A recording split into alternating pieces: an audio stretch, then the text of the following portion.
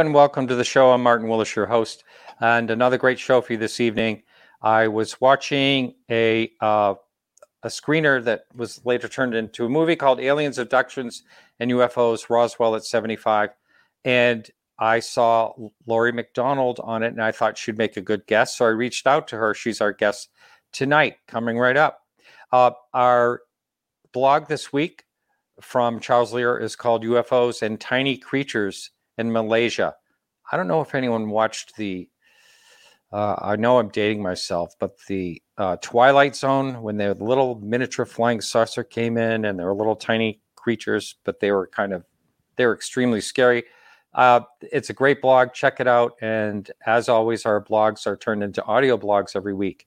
So I was shared this incredible, I think it's an incredible post on Reddit today, and I'm going to read, and then I had someone fact check it just to make sure that it was right. And so Intelligence Authorization Act for 2023, starting in 2023, UFOs / UAPs will be called unidentified aerospace / undersea phenomena. So they're taking the same acronym and they're changing it for their liking in that way to talk about the undersea, the USOs, which I think is a very interesting topic that they're looking into. And so many have reported these things in the Navy, over 200 knots. We had Mark D'Antonio that witnessed this firsthand when he was on a submarine years ago. So it's really great that they're doing that. But here is some of the things that the U.S. Department of Defense is going to be mandated in 2023. Number one, provide a report starting from January 1st, 1947 to present day, a list of intelligence community involvement in the studying of UAP. Two, provide a report on efforts to track UAP since 1947. Three, this is, I think, the most important thing right here. Provide a list of any intelligence community efforts to obfuscate, manipulate public opinion, hide or otherwise provide unclassified or classified misinformation on UAP-related activities. 4, report on transmedium devices operating in space, atmosphere, and water domain. 5, developing procedures to synchronize and standardize the collection of reporting analysis of incidents, including adverse psychological effects regarding unidentified aerospace and undersea phenomena. Coordinate with FAA, FBI, and NASA, DHS, NOAA, NSF, and DOE for data sharing. This is all such great stuff coming in 2023. So below this link in Reddit, there is also links directly to the government site where these live. So I'm going to put that link in the show notes. And just before we went live, we were having a little bit of audio issues. We're going to check that with our guest. We could hear her fine, but she couldn't hear us, and hopefully she has fixed that. Laurie, wave if you can hear me talking right now. Can you hear me? Looks good. Here we go. So you can hear me now. I can, but I had to ditch the Yeti. Oh, that's too bad. Well, you still sound good. Well, yeah, sometimes what happens is that thing will take over both audio and speakers as well, because you have that way of tapping through with earphones. So sometimes it does that. But anyway, welcome to the show. Thank you very much. Happy to be here. First of all, I'd like to find out if you could, what is your training and your background in hypnotherapy to begin with? I'm a clinical hypnotherapy and have been since 1994. I originally trained at the Alchemical Hypnotherapy Institute of Sacramento and then became a clinical hypnotherapist in Santa Fe, New Mexico. So it's been several decades. I work in a clinic here in Sacramento and do quite a bit of my work is in regression sessions with experiencers or people looking to retrieve memory that has been suppressed due to trauma. Which is always all very fascinating. I have a very good friend that, does a similar work, and she was, she started out as a social worker for many years, and she got into the clinical hypnotherapy, studied with Brian Weiss. But anyway, in Florida, I think. Oh, yes. And also Yvonne Smith. Do you and Yvonne ever cross paths? She's a nice lady. Oh, absolutely. Yeah. I know Yvonne very well. We did Contract in the Desert together. We were in Switzerland together speaking at an event. And yeah, I know Yvonne and very well. Yeah, she's a very nice lady. Absolutely. So, yes. So, the one of the things I'll just be honest and tell you, my thoughts or whatever, that I had a hard time at first believing that there was anything to this. And I know that can make people upset when I say that but I was like on the fence. And then I will say that I talked to a few different people that kind of changed my mind a little bit to be more open to it. And for one thing, I never say exactly where I think that UFOs are coming from, and the beings that coming with them are coming from. I think we don't have any definitive idea exactly where these things are coming from. Mm-hmm. But wherever they are coming from, it would, if you think like a human, I'm thinking like a human, but we wouldn't want to just observe from above and that's it. We'd want to observe closer, like we do anywhere we go. We land on the rocks, we land on the moon, we want to get moon rocks. It's like we're always, wherever we explore, we want to know about what's there. And if it comes to life, when we explore territories, for instance, at Alaska, upper, near the North Pole or whatever, we target a sedative to a polar bear or something like that, and we check it out, we look it over. So I understand, of course, you're going to want to observe. So I think that whatever it is that's coming here, it very possibly could be observing. There are many different things coming here. There's been an extraterrestrial presence on the planet for thousands of years. One of the commonalities in all secular and religious history are two things. One is that a being came from the stars, and two, this being spoke telepathically. So we have this commonality all through every single religion, that some unseen entity has brought knowledge to us to help us improve ourselves. Now, that's sort of the basis for it. When we begin to see that we've already been well prepared in the acceptance of non-human beings, no matter what religion you might be taught, this is already a given. But the consciousness or the soul of a human can also communicate inside or outside of your own body. We're not limited to our understanding by what the physical body allows. The consciousness can move outside of the body. When we look at research done in out-of-body experiences, near-death experiences, or any time there's trauma and the soul is removed, the soul or the person has a recollection of who they are. They have personality and identity, and they see that they can travel differently without a body. So the human is the good place to start. But most people don't understand the definition of human. Human does not mean people. The actual definition is hue is the word we use to measure the depth or the saturation of light. Man comes from the word manifestation, to come into the physical or to be embodied. A human is a light embodied being. Gender and race are subcategories of that definition. So when we understand what we are, we can then begin to expand the consciousness and look into the multidimensional aspect of the self. And we become enlightened in that process when our conscious mind, the unconscious and subconscious mind become aligned. It's with that alignment that creates enlightenment.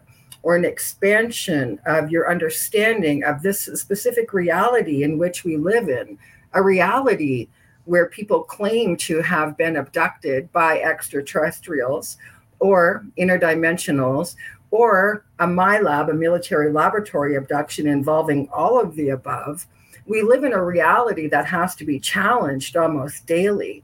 And that information isn't going to come from anywhere except from within us. It's the exploration of the true self, the spiritual self, that will allow us to see the higher truths of this entire phenomena.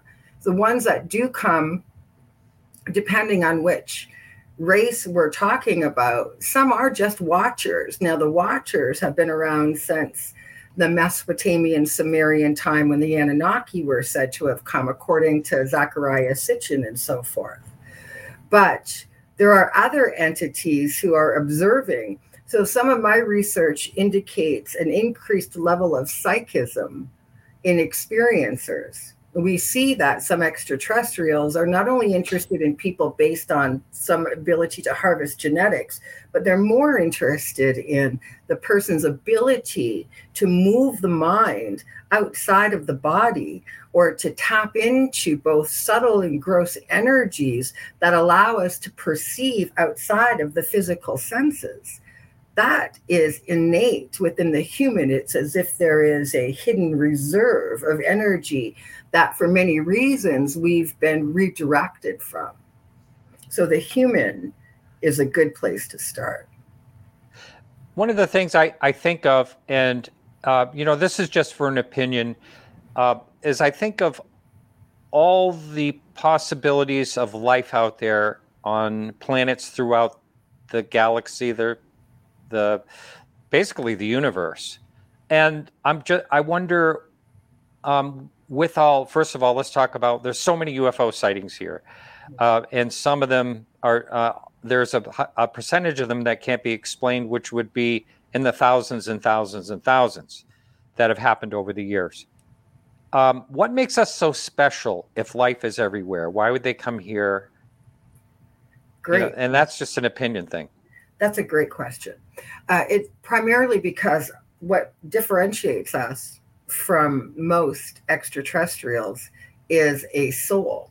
A human has an eternal life, as we are the light, not the vessel. And that consciousness or aspect of the soul moves through an ascension process, a learning process. Many of the abductor races have a lifespan between 900 and 1100 years, and then they die. They can move their consciousness into, say, a tall gray might move it into the hive mind, and they'll use it as general information, or parts of the consciousness upon death can be moved into, like a small gray, a working force, although that would be a special circumstance for them to transfer that way because it's all hive mind connected. So there's no ascension process like there is for the human. The human has a very unique ability to move into a higher consciousness, into a higher understanding. They're interested in us because we can do that. And not only can we do that, we have this unique ability to exhibit superhuman strength, as when a car is crushing a loved one and a woman can just lift the car with one hand while holding the car up, remove the child or husband or whoever is trapped underneath. We not only can exhibit super strength, we can exhibit super clarity of mind, where time slows down, actually, and we become hyper aware of every detail moving. We have an enormous ability. So I think that a lot of that is based on hormones, our ability to use cortisol and adrenaline, and combining that with the ability to move out of the conscious critical thinking mind, or the beta brainwave, the critical mind that says you cannot, but moving into a place where I must. And so you do. So the energy now inside the body becomes active and the limitations have been removed. because of the situation. Humans can do that. We can't yet control that, although there was one specific case of a Canadian whose parachutes didn't open, and neither the backup chute or the primary chute. And as he's hurtling to the ground, he just said in his mind, he screamed, "Stop." And at about 18 inches, he hovered, stopped, gently came to the ground.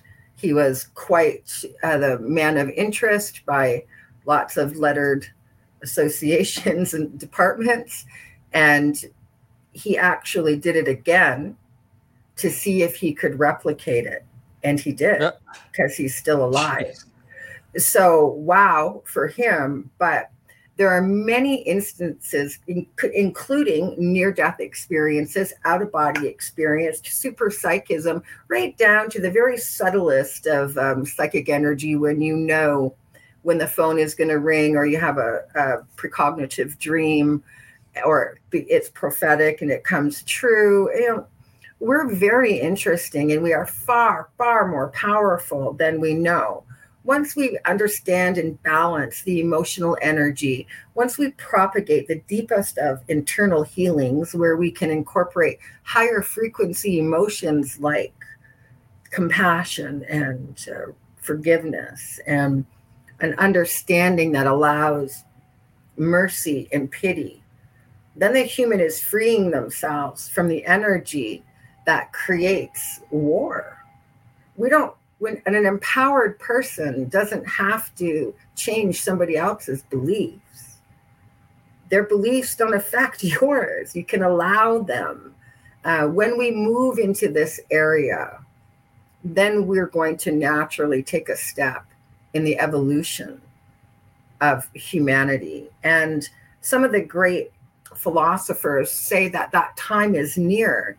They say that when the population of the planet Earth reaches 10 billion, we will take a natural evolutionary step, as we are in the age of confluence, and 10 billion creates a quanta of energy, a movement. And with that energy, we are able to see what we might look like. Population is on track for 10 billion between around maybe 2040 and 2050. If they don't release another pandemic or something to slow that down, we are on track to hit that. And based on the cosmology of the universe and where our planets are cycling, we'll be receiving specific cosmic energy that may allow the dissolving of the sheath over the pineal gland and opening up us to our innate ability to speak the universal language of telepathy, therefore taking our place, not only in this world, but in the universe. And that's our next step.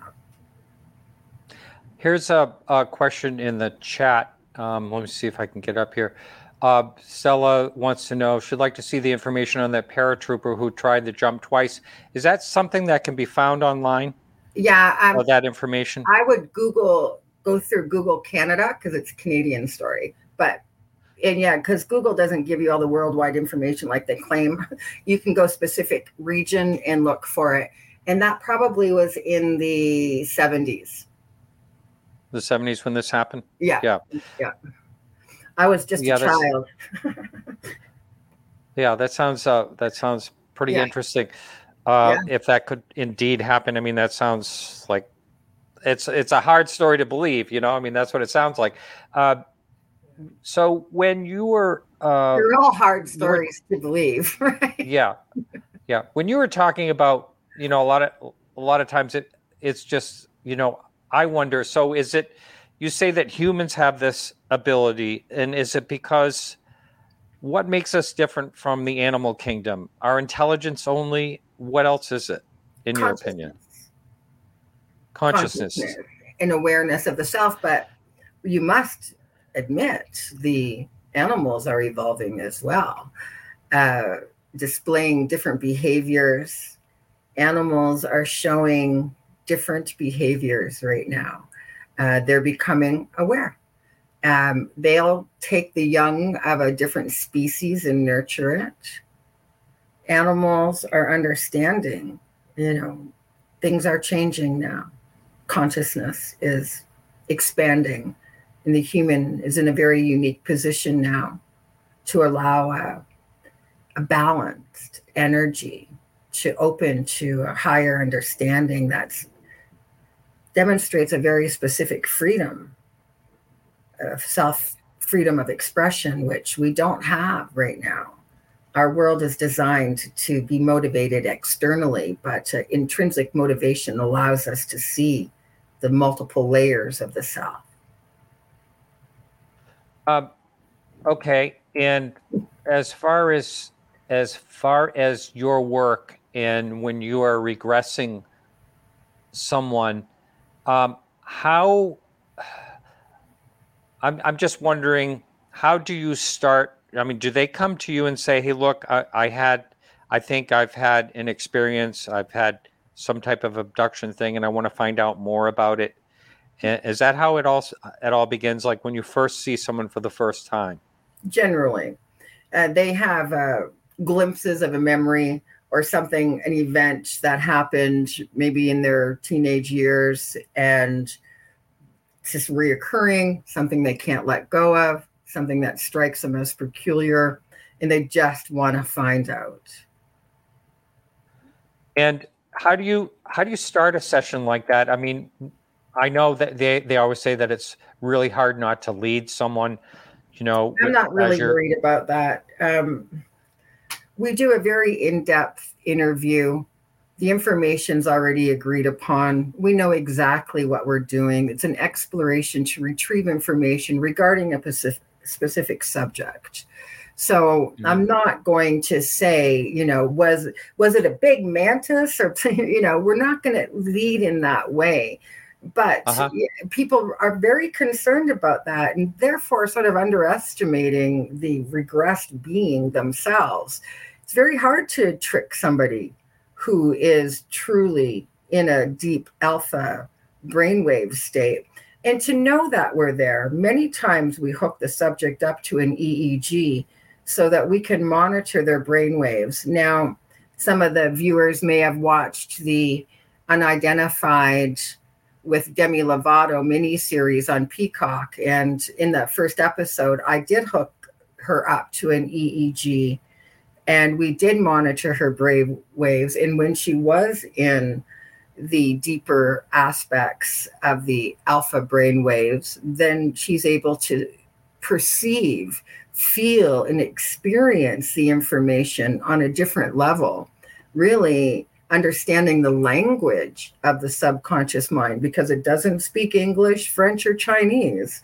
The language of the subconscious is image. And I guess a picture is worth 1,000 words, but the image is what happens, and they get glimpses. And so we have to expand that. It doesn't serve anybody's purpose to get misinformation. The idea here is to help people understand and move forward. And it's really not, to me, and maybe it's important to other researchers, but to myself in regression sessions, it's really not about what UFO, whether it was a triangle or a disc, or whether it displayed morphogenic qualities. It's really not about that. It's about the effects it has on the consciousness of the human being and how their reality is challenged, how that affects them in taking their next empowered step so that they can feel fully integrated with a higher understanding of what's happened. And we can do that when we do the sessions in the way that follows the right protocol. And there is a protocol. There's a protocol that you must follow. And there's also a protocol that the experiencers should follow. I get a lot of people saying, "Hey, I want to be abducted." And I say, no, you don't. Maybe you want contact. Maybe you would like to explore that. But again, there's a protocol that needs to be followed. very specific verbiage that needs to be used. Don't open yourself up to anything that can come through. Because, like you said earlier, we don't definitively have the answers to anything. We are working in speculation. We are creating lists of commonalities. I personally do psychological profiling based on the eyewitness accounts of the experiencer so that we can understand the entity better. We're doing our best, but we don't know anything. I mean, we can't say, I have had my own experiences, so I feel that I'm in a pretty good position to understand the emotional ramifications that they present. And at the same time, since I have had eye-to-eye, face-to-face contact with a non-human being, multiple types of entities, I feel that I'm beginning to understand their agendas or what it is they're trying to do. I have just a very little bit of understanding after 30 some years of research. Wow. You can get a little more into that if you'd like to. One of the things I know that I've said on this show a few times over the years, like, I feel as though that if I was having an abduction experience, that I could absolutely not function in life. I just can't see having a normal life and having something like that happening. I mean, it certainly would change a paradigm in your life, what everything is. But I mean, just the fact of like, okay, now I'm going to go to work or I'm going to do this and that when this is happening. I mean, I don't understand how people can move on. It's like a death to part of your belief system. And weirdly, the world continues to go on. And yeah, you have to go to work.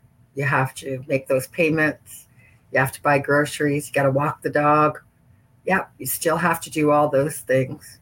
And so the experiencers who not only do they have to create some type of compartment to keep that contained, they do have to go and do those things. And on top of it, to make it even worse for many of them, for many years, they would come forward with their stories and they would not be believed.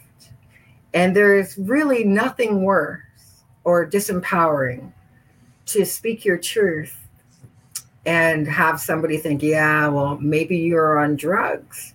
Maybe you're delusional. Maybe you have a mental illness. Now, granted, all of those things have come across my desk.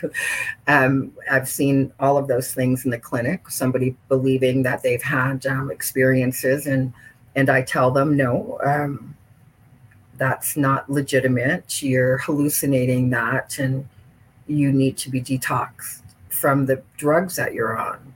We've recently allowed, with the help of another clinic, we're able to get somebody into a rehab for alcoholism. No. And so, yeah, it's not as easy as people think. But I will tell you this, the vast majority of people who come to me are legitimate experiencers, and their reality has been challenged, and they're doing their very best to expand their consciousness so that they can see a bigger picture. And I have to say that they're mostly very successful at that, as they have learned that it is about their ability and understanding the knowledge of the human, what the human is capable of. We've had, paranormal, meganormal, interdimensional, extra-dimensional, multiple types of experiences. People have had ghost sightings and spirit sightings, and a lot of these things can be explained in many ways, but there is a percentage of things that does happen that have always happened, and I'm guessing will continue to happen. But there are certain ETs that come for resources. I think they're interested in specific mineral. I'm not ready to get into that mineral as of yet. And I think water is also an issue outside of the hybridization program of harvesting of genetics. And I don't believe for 1 minute that any person's DNA is going to save the race of some group of extraterrestrials. I think that's a bunch of bull, and aliens can lie, and they do lie. They can be very deceptive because we're calling them aliens. That simply means foreign. We can call them extraterrestrials, not of this earth, still foreign, but we don't know, say, if they're coming from what planet. But outside of the abductor races, there are other forms of ETs, and we think that they live in ecoplanets that are considered to be the red dwarf star systems. So when we're outside at night and we're looking at the stars, for every star that you can see, there's 3 or 4 red dwarf stars circling that star that are outside of our optic ability. They just have a longer, slower wave, and we're unable to pick that up. They could very well be M-class planets, habitable. And we see that many 5,000 planets over the last 3 to 5 years have been identified as possibly being able to support life. High probabilities on some of them. And that's just on the exterior. On the interior of the planet, there could be another set of environmental issues that are outside of our probing as of yet. So just like on our own planet, we have lots of myth and lore of races that live inside, like the Talos under Mount Shasta, the ant beings that look very much like the Greys, with the Hopi Indians who said they took them and hid them under the ground to protect them from the flooding. So there's all kinds of life that we're just, busy watching TV and missing out. Yeah, the Hopi, you just mentioned that. I'm in like the fine arts and antiques and things like that. That's what I do for my real life. And I've handled a lot of Hopi, very interesting Kachina dolls over the years. Some of them, well over 100 years old. Mm-hmm. And it really makes you wonder when you look at some of them. They're so mysterious looking and look like what you'd consider aliens. Yes, very they do. So I finished school, like I said, in Santa Fe. So I've seen a lot of those Kachinas, and some of them are pretty scary, definitely odd, but they have very interesting stories. Not only the Hopi, but the Anasazi Indians from that region that lived in Chaco Canyon. Wow. Do they ever have an interesting story? I mean, because just simply one day, the entire tribe disappeared. Food and cooking pots, valued turquoise and turkey feathers, as turkey feathers repel water. And so a blanket or a garment woven of those would be priceless, right? Would be just priceless. Certainly not something you flee without. So look, the lore is that they went back to the stars as if there was a mass abduction. And one of the roles within the Anasazi is a position like a chief. The female role is called She Who Remembers, and she carries the creation story of the people. And she would tell every night around the fire the story of how the people came from the stars. And so She Who Remembers would teach the rest of the tribe, and they foresaw a future where they would go back to the sky. And one day, they may have. Wow, never heard that story. That's interesting. Yeah. There's been myths over the years of people showing up at night, and some of it may be sleep paralysis. I know that can make someone, think they're seeing someone by their bed and stuff like that.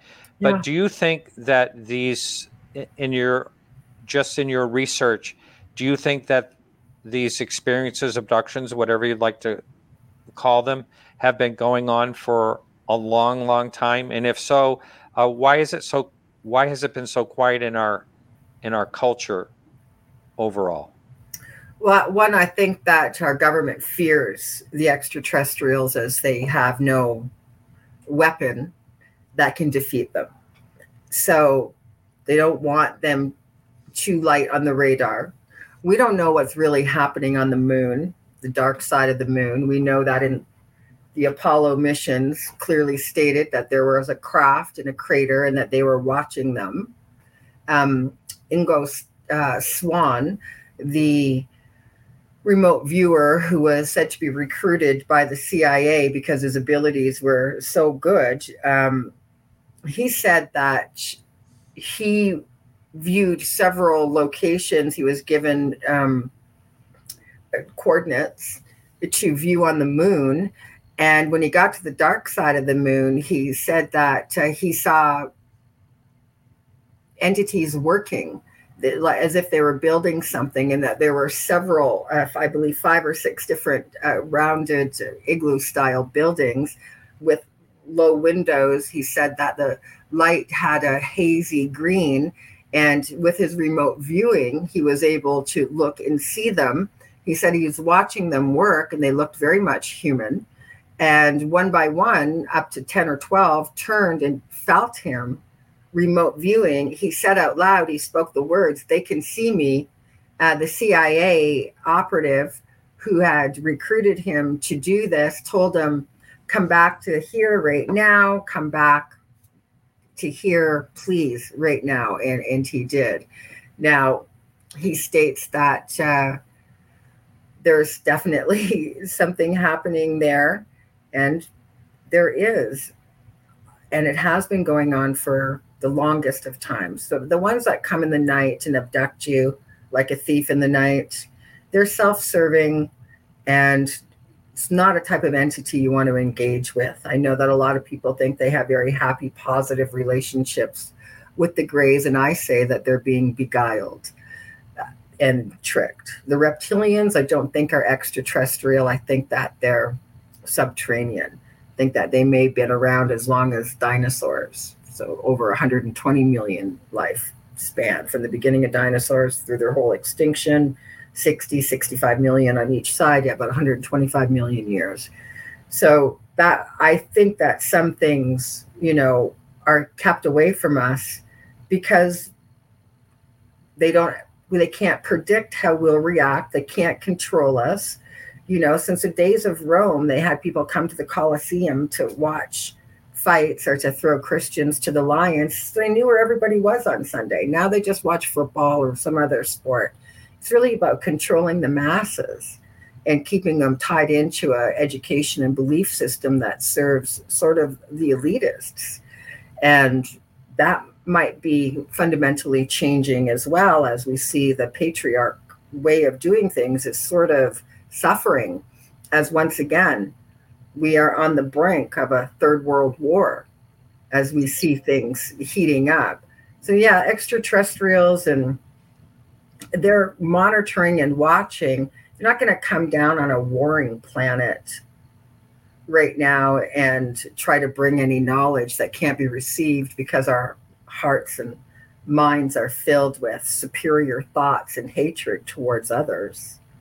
Whether the aliens are good or bad, neither one wants to deal with people like us. Now, the other ones who see our potential and understand that we're light and bodied beings do also think that our power should be capped so that we can't continue to progress, as we are basically running through the universe right now with scissors. We don't really know what we're doing, and we're moving a lot of energy that is stirring or poking the hornet's nest, so to speak.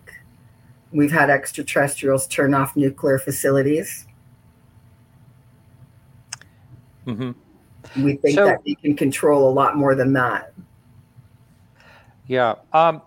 You mentioned just a while ago that, the reptilians may be from subterranean or whatever like that. I mean, is this just your speculation? I mean, that's a pretty wild claim, No, there's 2 forms of reptilians. The Draco reptilians are said to be extraterrestrial. The reptilians that interact with humans and have sexual relations with humans probably are from Earth. They certainly say that they've been here longer than us.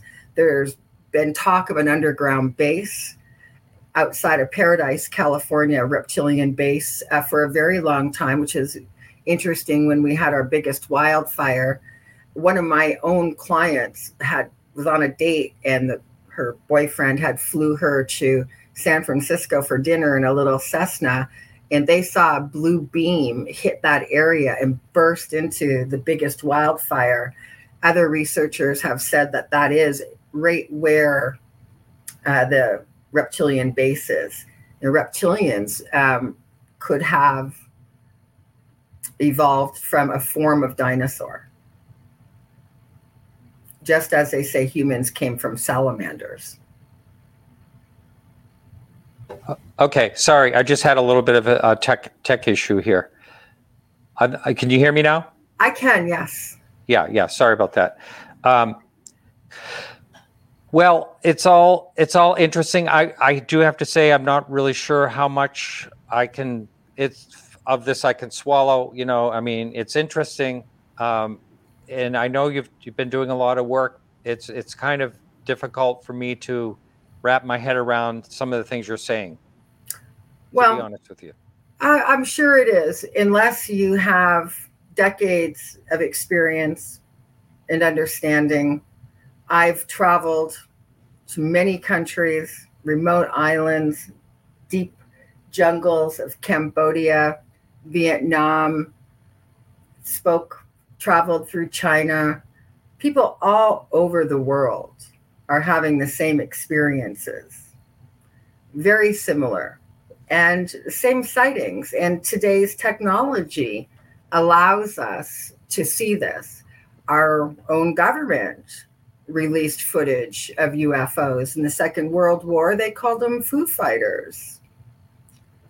It's not that hard to wrap your head around if you can understand that there is life from the bottom of the ocean radiating in all directions through space. Everything is energy. Energy is ceaseless. Okay. Getting back to the people that you discuss abductions with, you mentioned something about nighttime. Now, I typically think of when abductions happen at nighttime. Are you saying that it's just a percentage of them that do? Yeah. People are having these experiences? Broad daylight, right? Yeah. And so there's 5 different sort of categories of this. There are people who receive downloads of information, people who are abducted against their will, people who feel that they have some form of relations with an extraterrestrial race and communicate and even are brought on craft to work. They have jobs. There are people who are just more telepathic and sense sort of the ever folding of energy outside of life. They're a very unique category of people who are like that. They're very special, highly sensitive. But the experiencers really can be anyone. Anyone can have a sighting or have face-to-face contact or spot something. It doesn't mean, again, that everything you see is, completely extraterrestrial. You do have to go through procedures and protocols to rule things out, to make sure when the stories like you're having difficulty with yourself are hard for an average person to comprehend, then imagine, what it might be like for the experiencer when it is their reality and they have no choice but to deal with it. But many governments actually are quite forthcoming with their evidence or sightings of UFOs. It's only in the Western world where we see such a huge suppression. There are many South American countries and indeed Asian countries who can talk about things like this. Germany, just last month, we had a German documentary team come in from Berlin and film a live regression for German broadcast TV. And because they have an interest in that. People are interested in this because it's an interesting subject, but also because they may be experiencers as well. They're opening to the idea that we're not alone. And it's okay. Mm-hmm. Mm-hmm. So how many sessions do clients undergo on the average? It depends. And, I don't do just extraterrestrial work. I do a lot of deep trauma work, inner child work, a lot of addiction work, drug and alcohol work, a lot of stress and anxiety work. Those people come anywhere from 6 to 15 times. Some people get huge benefits after 3 sessions. Experiencers, I do 3-hour blocks of time with them so that they have more than enough time to move through it. And depending on the experiencer, they can do 1 3-hour block and be okay and feel empowered enough to move forward. And other people will do several, depending. If they're part of a hybridization program, there's a lot more information for them to find out. If it was just a one-time occurrence, then yeah. Oh, I see. And how do they react to regressions? Does that help them? Oh, absolutely. It absolutely helps them. It allows them to feel more in control of themselves. It gives them an opportunity to feel that a process can be facilitated safely so that they're in a place where they can look at everything in a safe environment where many people are ostracized or ridiculed or belittled for expressing anything outside of the norm, especially in abduction. So having a safe place, which is why for many years I ran support groups, providing open forum support group for people to share their experiences and how they deal with it. And I am part of the advisory board for OPUS. OPUS is the organization for paranormal understanding and support. I recently stepped down as president. It's a very old organization. It's been around for a long time. It has a huge board of directors that definitely provide support for anybody who needs it. And there's a 24-hour, 7-day-a-week free online support group at opusnetwork.org. So is that, when COVID came along and everyone went to Zoom, is that kind of what you had to do as well? They've always done it that way. My support groups that I do personally or through True Hypnotherapy have always been in person. I prefer to do a support group in person. And I know that during COVID, many of the group meetings were done via Zoom. It's difficult. Yeah. I mean, I can't I can't believe that someone could be hypnotized, or could they be hypnotized through through talking to them through online?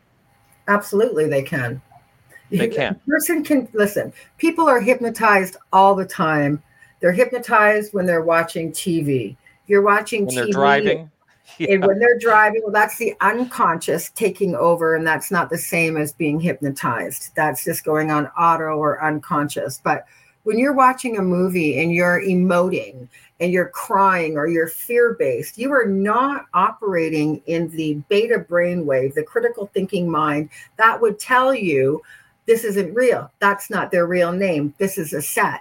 If you are not thinking critically, then you are in the alpha brainwave in reception mode, and you're receiving it and you're experiencing it, and you are in a light trance. Combine pulsing light and sound as they rev up the music for intensity and drama to create thrills. All of these have an emotional impact. And yes, once again, you are in a light trance. It's very easy to slip into. Deep relaxation opens the alpha brainwave to become more receptive, more dominant. The conscious critical thinking beta brainwave becomes reduced. So people are hypnotized all the time. It's not magic. It's not anything that is hard. So yeah, it can be done over the TV, over the computer all the time. Yeah, I think there's a lot of misconceptions about hypnotizing that I've learned just by looking into it. I mean, the Manchurian Candidate type of thing isn't going to happen. There isn't someone that's going to be out on the street when an accident happens 30 years ago and be hypnotized and they're going to remember the license plate. That's just not, well, you're looking at me. Is that something that could happen? That is something that can happen. I retrieve old information like that all the time. Where did my really? Yeah, even past life regression work, people can find historical documents and verify some of their past life information after a session. And sometimes they bring it to me and it's very interesting. Not my main area of interest, but very interesting nonetheless. No, yeah, absolutely. And as far as post-hypnotic suggestions, I use them with my clients in every single session. I give them their post-hypnotic words so that they can use them themselves, as these are words that are going to resonate with particular behavioral modification or the ability to induce overall state of calm and relaxed energy so they can begin to master the mind-body. It's about mastering the mind and body, self-actualization. And through hypnosis, we gain a better insight into the whole. We're not just the 10% of the critical thinking. We're not just the body. We're not just the mind. We're not just the spirit. We're all those things wrapped up into one pretty cool package. About that. Well, thank you so much. It's been really interesting. It's been different than a different type of show for me, but I find your opinions are very interesting, and I really appreciate you coming on this show. It's been my pleasure. Thank you for having me. All right. Thanks, and take care. You too. Yeah. All right, everyone. So we will be back next week. We have Ben Hurl from Australia. He's going to be talking about all the work he's doing. He's also on KGRA Radio, and we will be back at the same time, 7 o'clock next Tuesday. Thank you all so much for watching, and remember to keep your eyes to the sky. Thank you.